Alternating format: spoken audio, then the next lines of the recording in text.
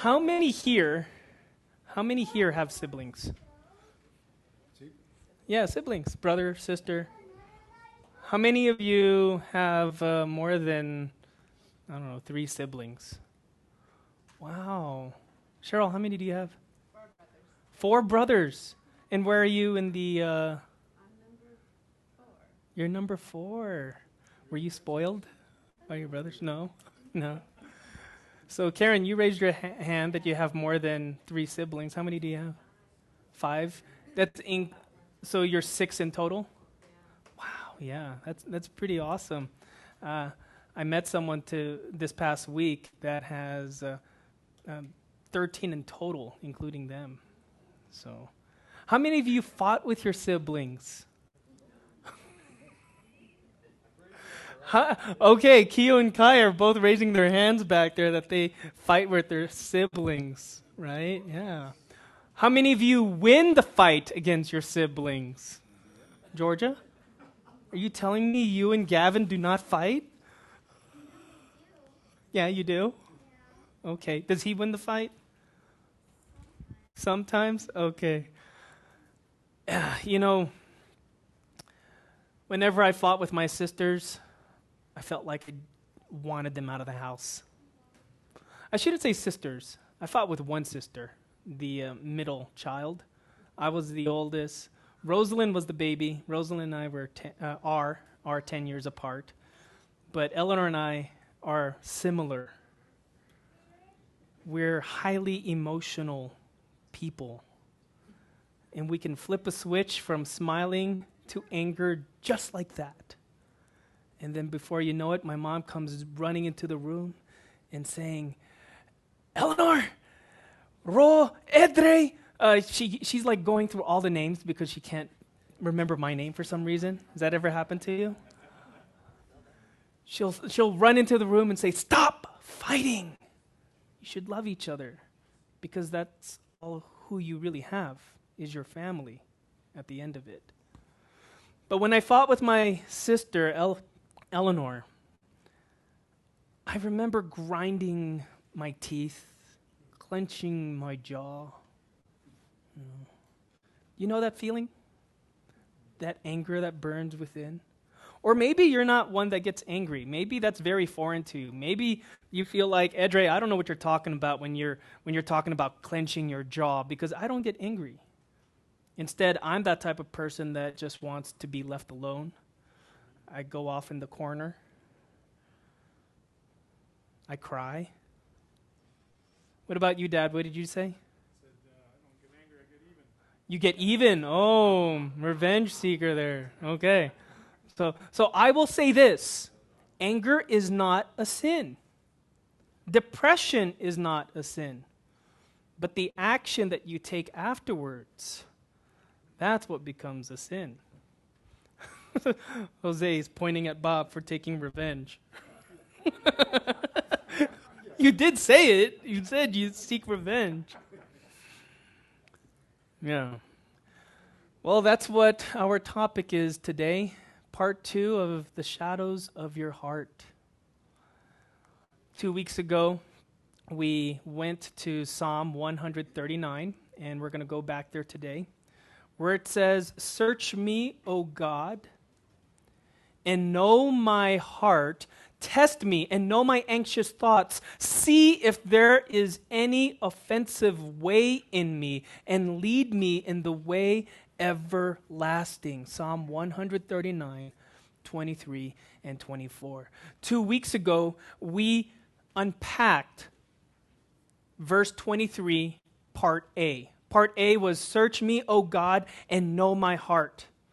Just a quick review, what we learned that Sabbath is that David is the one that is asking God to search my heart. And we remember the Hebrew word there, it's kakar. Kakar means to thoroughly investigate. To investigate my heart for any shadows that might linger there. And to know means, it comes from the Hebrew word, just a quick review. It means yada, which means to know intimately. And we know that the heart, the Bible tells us that it's a deceitful little thing. In the book of Ezekiel, the prophet describes the heart as a hardened stone, and that God wants to come down and change our stubborn heart of stone into a heart of flesh that is beating life, blood, to be alive once again, to be humble. So that's our review that we explored. Search me, O God, and know my heart. And for today, we're going to look at 23, part B. Test me and know my anxious thoughts. Now, the Hebrew word for test here is bakan. Bakan can actually be a synonym for search, for the first part, for kakar.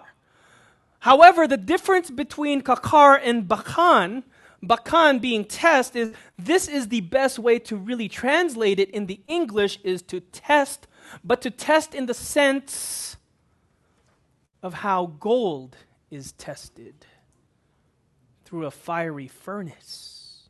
This word bakan is special only to something to that degree. The process of changing a mineral from something that looks like a rock to something that's precious, like gold or diamond or silver. That's bakan.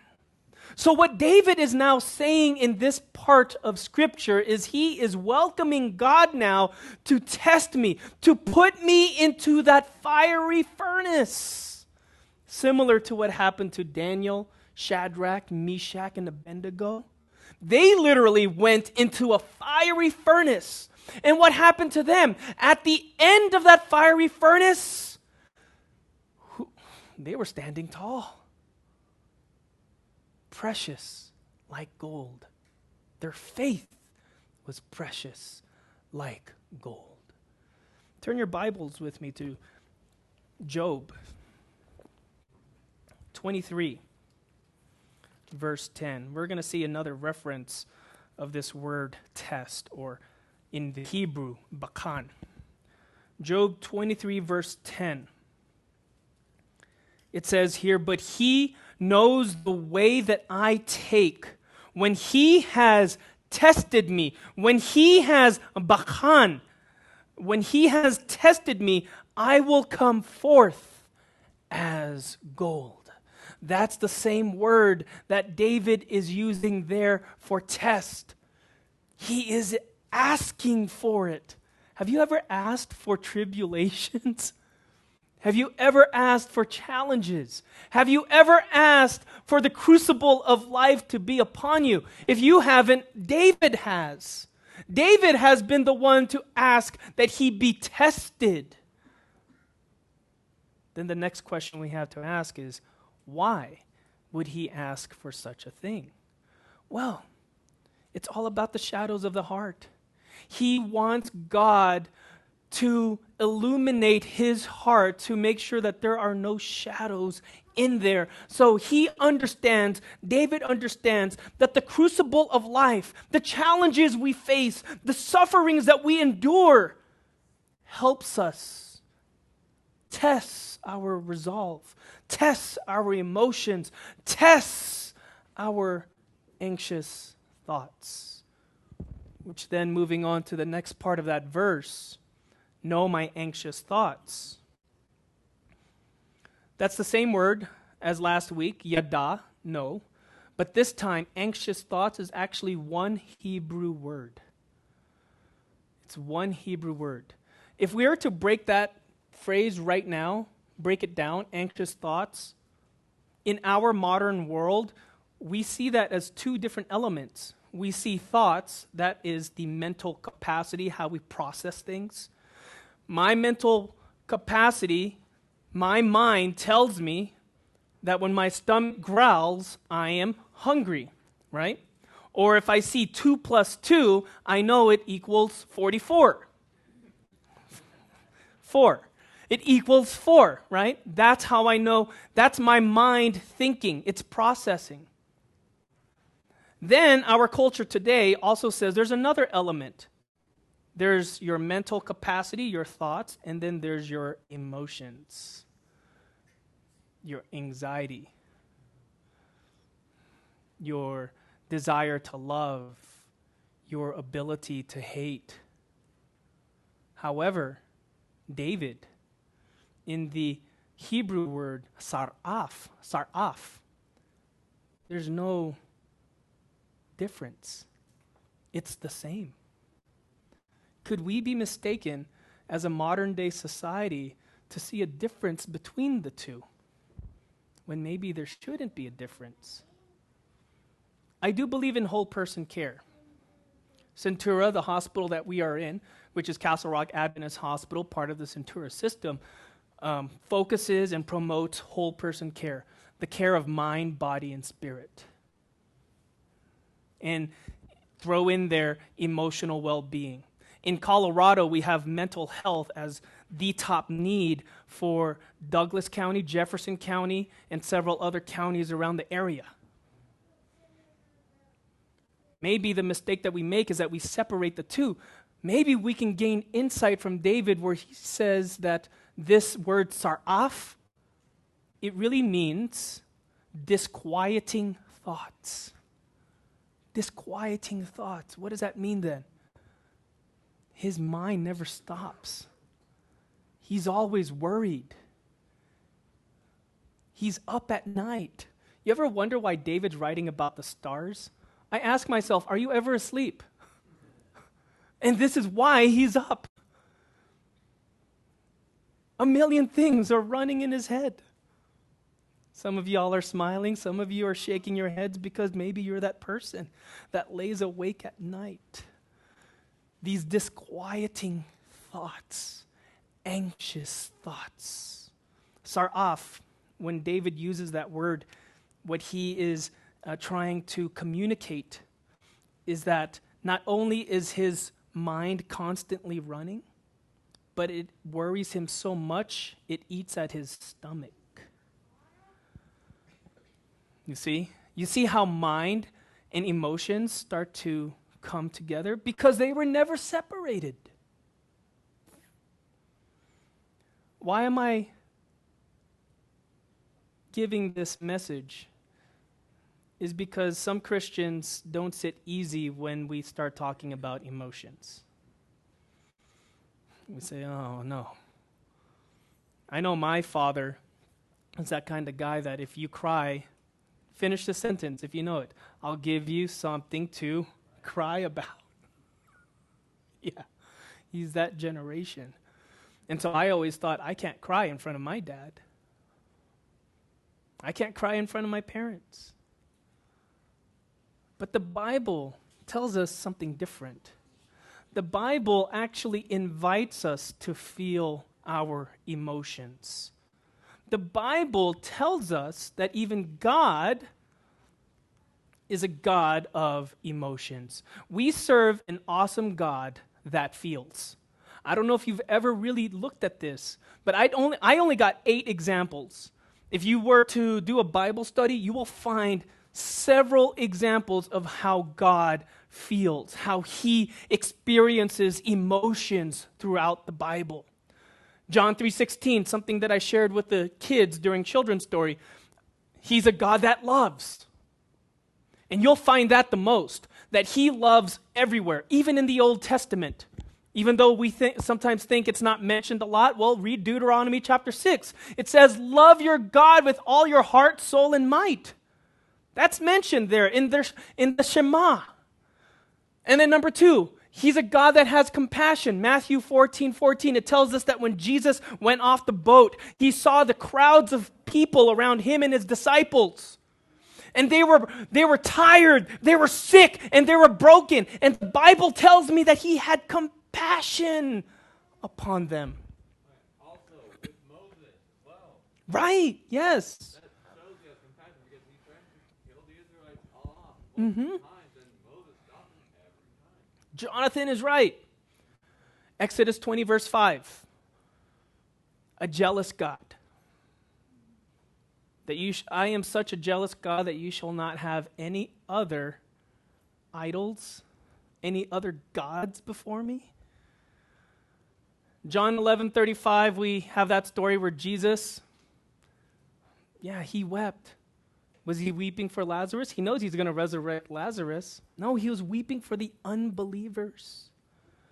It broke his heart so much that there is Jesus, the resurrection and the life right before them. Even Martha couldn't get that picture straight. Even Martha couldn't understand it, that it led Jesus to cry with a broken heart. And number 5, I never really picked up on this, but in Proverbs chapter 6, and I can't remember all 7 of them, but God hates 7 things. Let that be your Bible study tonight if you want to know what that is. There's 7 things that he hates. I think one of them is gossip. Those who create gossip, right? Which is connected to one of the 10 commandments. So, I'm sorry? Right, yeah, it's connected to that one. You're right, Jonathan. So, he is also a God that understands hate. Wow. And number 6, he's a God that rejoices. Number 7, it tells us in 1 Kings chapter 3, verse 10, when Solomon went to God and God said, I will give you anything you want. What is it that you would want as you reign to be king? What did Solomon ask for? Did he ask for gold and all the riches in the world? No. Did he ask for women? Did he ask for land? Did he ask for power? No, he asked for wisdom. And because he asked for wisdom, the Bible tells us that this pleased God. And number 8 tells us that God is an angry God. That his anger burns. I think that's how it's mentioned there in Exodus chapter 15, verse 7. You also want to see another example of God being angry? Well, in the Gospels, you have Jesus turning over the tables as the money changers are doing business in the temple, right? Why am I showing you these examples? It's because the Bible is clear that God is in tune with his emotions. That the Bible is clear that we serve, that we were created by a God that has emotions. If you ever want to know, and if you ever ask yourself, I don't know why I cry so much. I don't know why I have this capacity to love. I don't know why I feel joy and happiness. I don't know why I cry when I hit my toe on the corner of the table. I don't know. The reason why you do those things, the reason why you're able to feel is because you were created in God's image. God's image is not just a physical look, but also how he feels.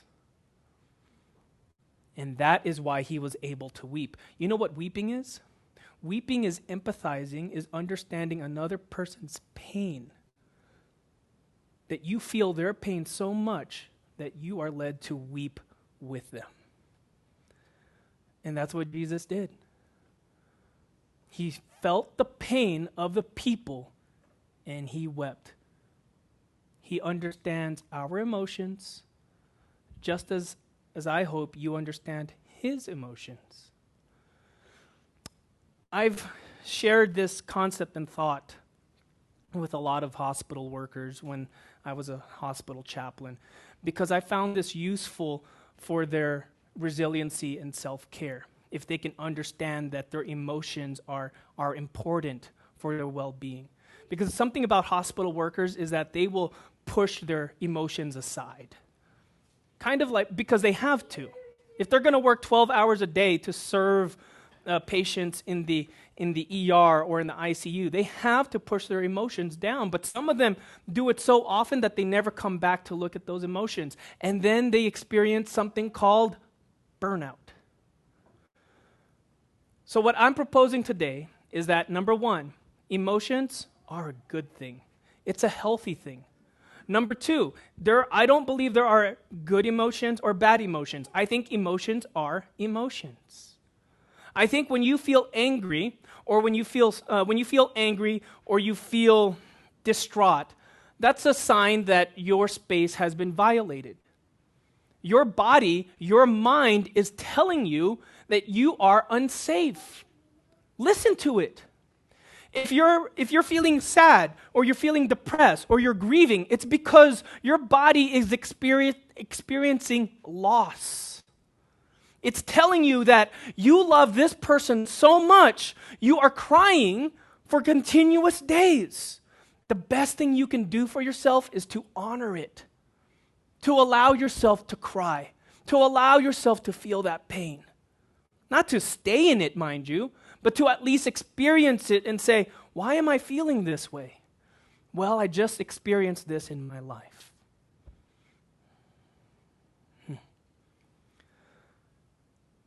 Then the other point I wanted to make here is that if God feels, then it's okay for us to feel too.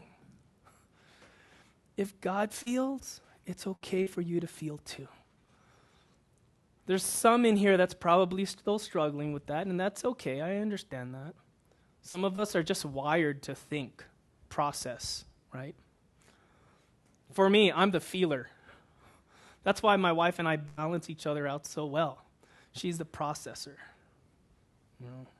And we both need each other. I need to say that. We both need each other. Not just my wife and me, but I'm telling you, the ones that are processors and the ones that are feelers, we both need each other. Okay. Next point that I want to make is that emotions that we feel. And this is a list of emotions that I got from Daniel Goleman's book, Emotional Intelligence. This 10th edition is from his 2005 copy. According to him, he believes that there are 8 major emotions, and that's the ones that are in color in bold print. He believes the 8 main emotions are anger, sadness, fear, enjoyment, love, surprise, disgust, and shame. And then under each of those main categories, he believes that you can categorize, or there's subcategories under each major emotion. Anger has indignation, vexation, acrimony. Fear has anxiety, qualm, edginess. Love has acceptance, friendliness, devotion, infatuation. Disgust has contempt, scorn, and the list goes on. The reason why I'm showing you this list is, according to Dr. Goleman, he believes that the average human person, as they're going through a situation in life, let's use death, okay? Going through death, and you ask that person, how do you feel about the loss of your loved one?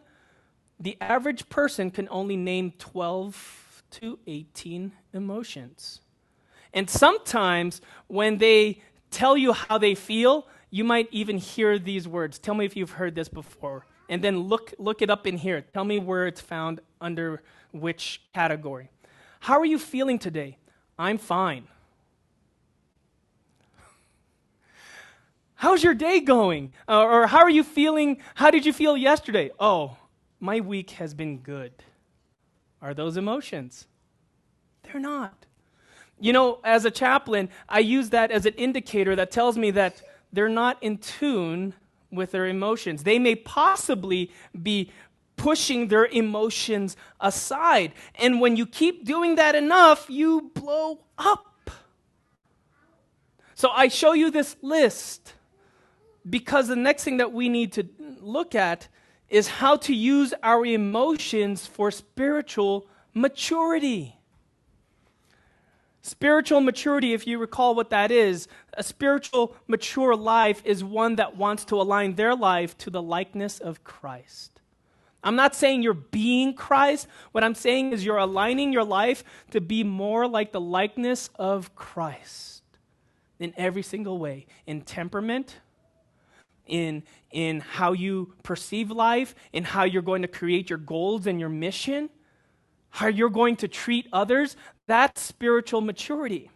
And emotion, a high emotional intelligence is needed for a healthy, spiritual, mature life. So, here's from my experiences that I think is very important. How to use your emotions for spiritual maturity. Number 1, use emotions as a marker. Kind of like what I shared with Keo, Kai, and Sully, right? To use it like as a sign. If I see the rim rocker sign is right here, turning to the left, I'm going to follow that. So how can you use your emotion as a marker? Well, what I have done for myself, as a chaplain, I can go into a situation that can make me angry. But when I start feeling anger, I have learned through a lot of reflection, through a lot of discipline, through a lot of prayer, that once I start to feel anger, I use that as a marker to tell me I need to stop. There's something about this situation in the ER that is making me angry. So I need a pause. Don't just keep going. How many of us have done that? That even though maybe it's a business meeting, maybe it's a church meeting, maybe it's a Bible study, maybe it's in a family setting, you're already high-tempered, you're upset, and instead of taking the time to acknowledge that you're upset, you're just going to keep lashing out, fighting with your loved one. Right? Well, I was just caught up in the moment, is the excuse that we like to give. However, next time you feel anger or whatever that emotion is that you're experiencing, use it as a marker to inform you that you're experiencing something that you need to step back. You need to step back, gather yourself, whether that's going to be through prayer, whether that's through taking a deep breath or something else. That's what you do. Number 2, once you have recognized the marker and the emotion, identify and name the emotion you feel. That's very important to do. Don't just say anger all the time. Maybe you're feeling vexed. Maybe you're feeling indignation. Maybe you're feeling acrimony. Identify and name it, because if you can identify and name it, then you will know how to approach it. You will know how to manage it. Never ignore it or push it away. And I've mentioned why not to do that. Number 3, reflect on the why. Why am I feeling this way? Your body knows when it has been violated. I'm just going to say the space. Your space has been violated. Your body knows that before you actually even know it consciously. Subconsciously, your body knows it. By the time you consciously know it, sometimes it's already too late. You're already burned out, you're fatigued, you're tired. But if you can reflect on the why do I feel this way? Well, it's because this person just insulted me. Then you can reflect on it, and then number 4, choose a healthy response. I have to emphasize that part, healthy, is very important. You can respond in a very unhealthy way. You can lash out at a person, revenge, right? You can punch them. So choose a healthy response. If I know I'm angry because someone has violated my space, I'm going to pause and stop and say, I need a moment to just gather my thoughts. And if they're not giving it to you, just walk away. Just walk away. Like my mom used to tell me when my sister and I fought, be the bigger person. You are the older sibling. Just walk away. Oh, but I can't. I need to be right. What was the downfall of Satan? It was pride. Pride was the downfall of Satan. He had to be right.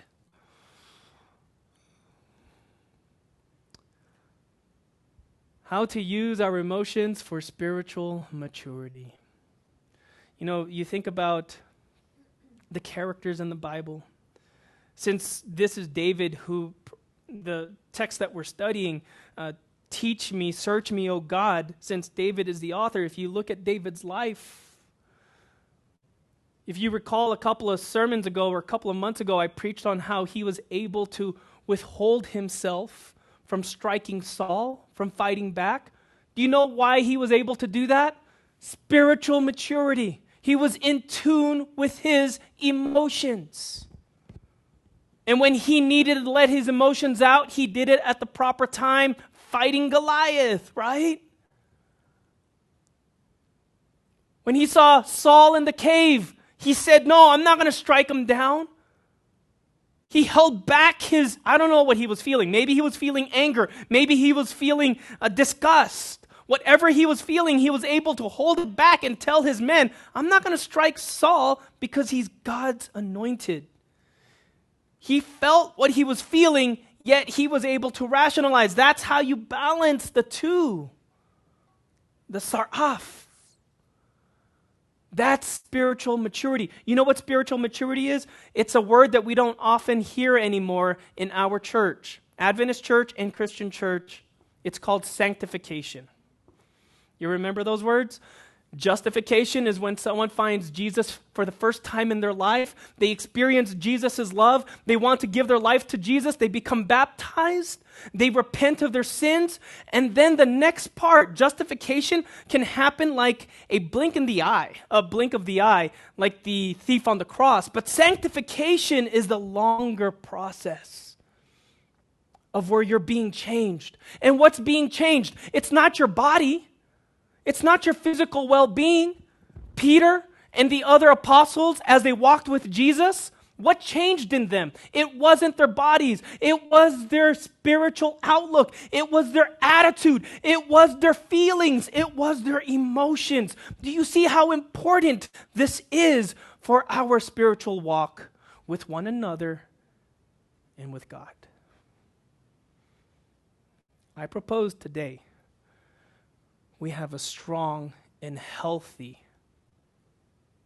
outlook and a good understanding of our emotions. To know how to manage our emotions and not just say, well, that's how I am. That's my culture. If I lost my temper right now as your pastor, is that going to fly by you if I said, well, that's my culture? You're just going to have to live with it. No, I bet you some of you are going to be calling the conference office and saying, hey, we need a new pastor because Edre just blew his top. And I would understand that. The bakan, just a quick review. Remember, the bakan means test, but I'm using this in a very illustrative way, calling it really not just the test, but the fiery furnace, the bakan. This is best summarized in Romans chapter 5, verse 3-5. Paul hit the nail. He really hit the nail in this verse. He says, we rejoice in our sufferings because we know that suffering produces perseverance. Now, this part is important. Perseverance produces what? Character. And if you're not in tune with your emotions, if you have low emotional intelligence, you're not going to develop character. And then character develops hope. And hope does not disappoint us because God has poured out His love into our hearts by the Holy Spirit. You see, that is, to me, I believe Paul amplifies or exemplifies the Christian life in just this text right here. Paul understands that we've come from one point. We come from suffering, we come from prejudice, we come from trials and tribulations. But through those trials and tribulations, God does not expect us to stay in there. He wants us to persevere. He wants us to grow. He wants us to develop character, a Christ-like character. A Christ-like character. I often think about that, especially when we come to the holidays or Easter, when Jesus is taken to Pilate and to, who was the priest, the high priest? Caiaphas. And he's taken back and forth. And this whole time I'm just thinking, how can you not fight back? How can you remain so patient? It's because Jesus has character. Well, that's Jesus. Well, then what about the other apostles, Peter and Paul? As they met their doom, they were able to meet their doom faithfully because they have character. Because they didn't ignore their emotions. They didn't ignore how they were wired. They were in tune to it. Where's the word attuned? Then the last thought that I want to leave with y'all today, because this is what it's all about. We are to reflect the likeness of Christ in our attitude, in our character. Paul says it in here in 1 Corinthians 3:17, 18. I believe that should be 2 Corinthians, not 1 Corinthians. Can someone double check me, make sure that's the correct one? Is that correct, Eric? It's 2 Corinthians? Okay, thank you. 2 Corinthians 3:17 and 18 says this, "Now the Lord is a spirit, and where the Spirit of the Lord is, there is freedom.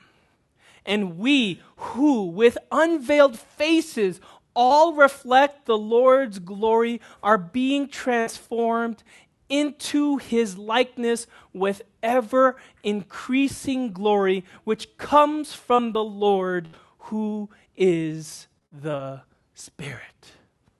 Amen. I love this text. This text is the best way to summarize this entire message, this entire sermon. That we are transformed into his likeness.